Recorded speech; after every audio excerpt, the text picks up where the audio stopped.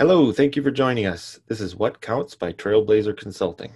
In this podcast, we highlight proven solutions that we have developed through our experience working with companies across various industries, and we talk about how you can apply them to your company. We share our experience working with companies to solve their information management challenges. We tackle records retention schedules, program implementation and training, and more complex challenges like asset data management. This is Lee, and in this episode, Maura and I will discuss follow-up questions to dig deeper into certain subjects and the emerging themes that we have discovered at various organizations. Thanks, Lee. Hi, this is Maura, and welcome to What Counts. I'm excited today to talk about actually getting into the interview process for the assessment. If you've listened to some of our earlier episodes, you know that we have been planning and getting ready for the actual interviews where we start to talk to people. And a lot goes into that planning, making sure we've got the right goals, the right scope for the assessment, the problem that we're trying to solve, the problem statement we're looking at, also the list of interviewees and the list of interview questions tailored to fit each particular situation. Now it's time to actually talk to people. And this is where it gets interesting because all that preparation is going to help, but we know we're going to get surprised. So as we start doing the interviews, we're actively listening. We're actively paying attention to what are people telling us. So we might go to a meeting with someone whose title is contract administrator.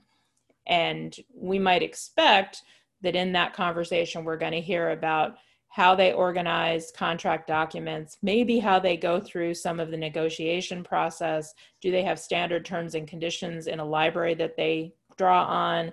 Or do they have copies of old contracts and they just make some changes to the names and start a new contract? We might be expecting to hear those things, and we hopefully will. But we might also be surprised and hear that actually this contract administrator is doing vendor master data entry for the entire company. And it's not just about one contract. Or we might hear that this person is actually in charge of just one contract, and it's a field operations contract, or it's an engineering and construction contract, and they're really a project manager for getting that construction project finished. So a lot of different interpretations of that title. Now, if you're inside of the organization, you might have more of a sense of that as you start the interview, but I bet you'll still get surprised. So what do we do with this information as it comes along?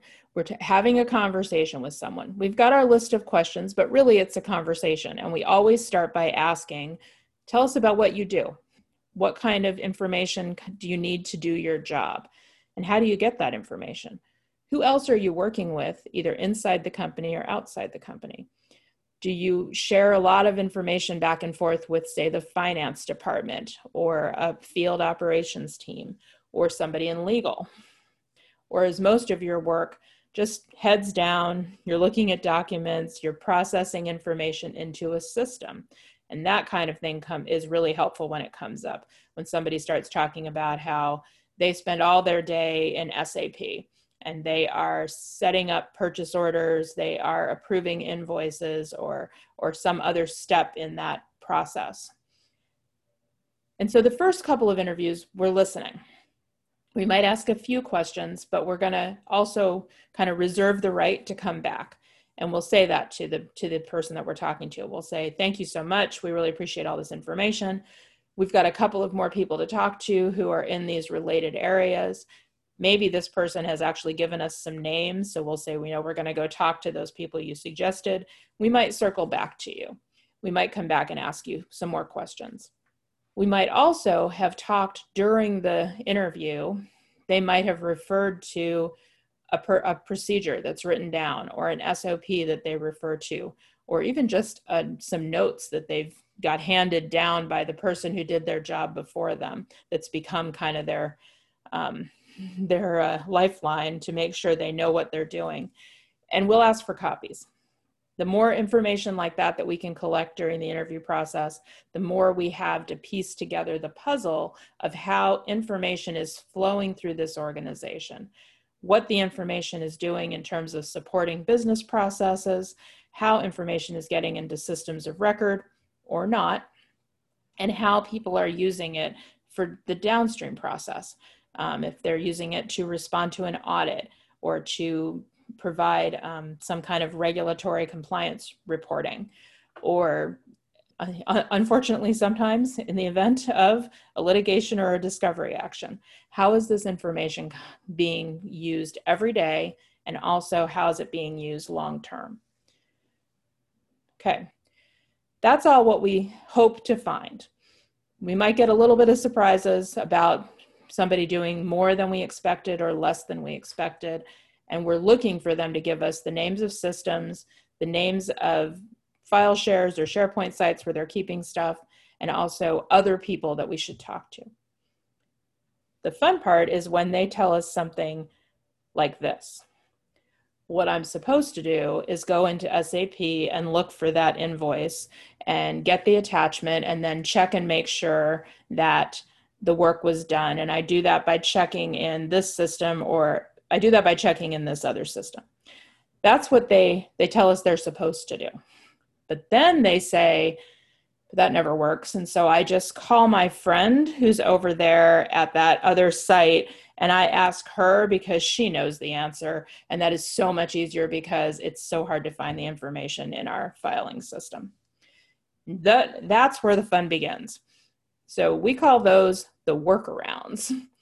You've got a laid out process. You may even have a written process with a flow chart that says step 1, 2, 3, 4. And yet in between step 3 and 4, something else happens. So, Lee, do you want to talk about some of the workarounds you've seen? Yeah, let me jump into that. I think you did a good job of explaining what a workaround is, but I'll just give a little bit more of a definition. So a workaround is a manual process, for the most part, set up by an employee to facilitate the work that they need to get accomplished because the current process or the current tool set doesn't provide that particular information that they're looking for. So for example, one company we worked for used an Excel spreadsheets. These are notorious for being a workaround, but used Excel spreadsheets to provide individual asset production reports for themselves. But because the application that they had only reported on a consolidated basis, senior management was content with that consolidation, but the individual asset managers needed to know more detail about their particular asset. So they sliced and diced those spreadsheets, and it became actually the norm after that for them. Whereas I think taking a step back and trying to figure out that process in a little bit more detail and adding a report to that system instead of just a consolidated report as a whole, I think would get you a better result.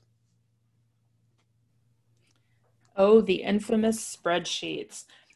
Yes, when you start hearing about spreadsheets, this is a good sign, because now you know something is broken and people are taking matters into their own hands. A recent set of assessment interviews that I did for a company, I had one person who was responsible for communicating about the movement of their product. So the movement of their product from the site to the customer or to a transit point. And he was maintaining all these movements in a spreadsheet that he had inherited. And in fact, the spreadsheet was about 8 years old. It couldn't tell us how many lines it had. We couldn't get a count off of this spreadsheet. That's how long it was. But we know that it had records going back to 2014.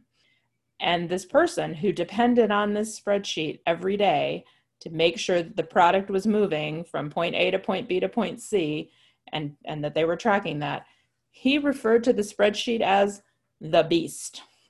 And so we've got the spreadsheet of a monster spreadsheet that is holding critical business information about the movement of this company's product, and it's not captured anywhere else. And that is a huge risk. That spreadsheet thing is always a red flag for me. I want to know where are the where are the spreadsheets and what gaps are they filling in the process. You might have a spreadsheet that is mapping old location numbers to new location numbers, project names to company codes, anything that's because you've had an upgrade in your systems, you've moved from SAP to Oracle Financial, and the tracking numbers are different. Anything like that, and somebody's holding on to that spreadsheet that does that map for you because it's the only way they can get the data at the right level that they need. So these findings start coming out as we start hearing from more and more people. Oh, I depend on a spreadsheet. Oh, I depend on a spreadsheet. Oh, I'm sending 6 lines that I clip out of the spreadsheet every day. I send them in an email to 6 people to make sure they do these three things that I need done that day. Every time we hear that, we're like, okay, got to come back to that one. We also will start asking future interviewees about their use of spreadsheets. That's how we, in the middle of the interview process, we're going to make a change, because we're going to still ask about system of record, but we're also going to start asking about these workarounds.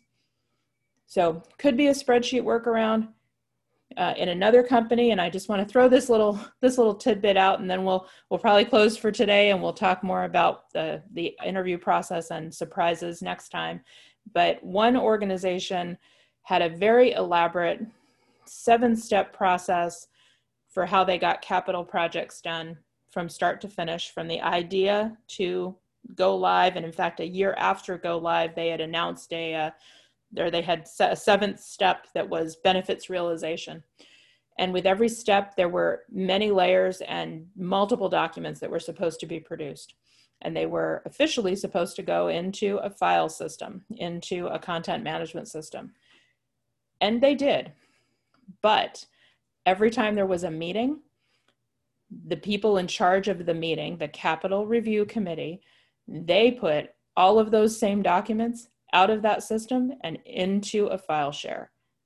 Oh, and also into Box, a third-party outside kind of storage location. So the official people who were actually in charge of the process didn't follow it. They created 2 more repositories for that information. At least we found those 3 in the first couple of interviews. It just went on from there. So we're going to talk about shadow repositories a couple of more times before we get through this process, because people are trying to fill the gaps in the official systems that are supposed to be managing their business processes. And when you start hearing that over and over, you know you got a problem in your official business process. Yeah, I think it's a problem in the official business process. I keep saying, okay, why do I want to dig into it further? And the why is it's inefficient, right? And you could increase productivity by gathering these things and creating an automated fashion to do them, instead of individuals doing their own thing. Talk about the risk of finding all of these little pieces to an organization when their data, their documents are just scattered all over the place, and nobody knows exactly what the source of truth is. And that's a huge problem. And so the why you want to dig into these, why do you want to uncover these, why do you want to ask why it happens, is because it's a substantial risk and it's very inefficient. That's a great place to stop for today, Lee. Always ask why. And you just answered not only but you answered, why do we ask why? That's perfect. Right. All right. Well, that was a lot of detailed information in a very short period of time. If you have any questions, please send us an email at info@trailblazer.us.com. That's info@trailblazer.us.com. Thank you for listening, and please tune in to our next episode.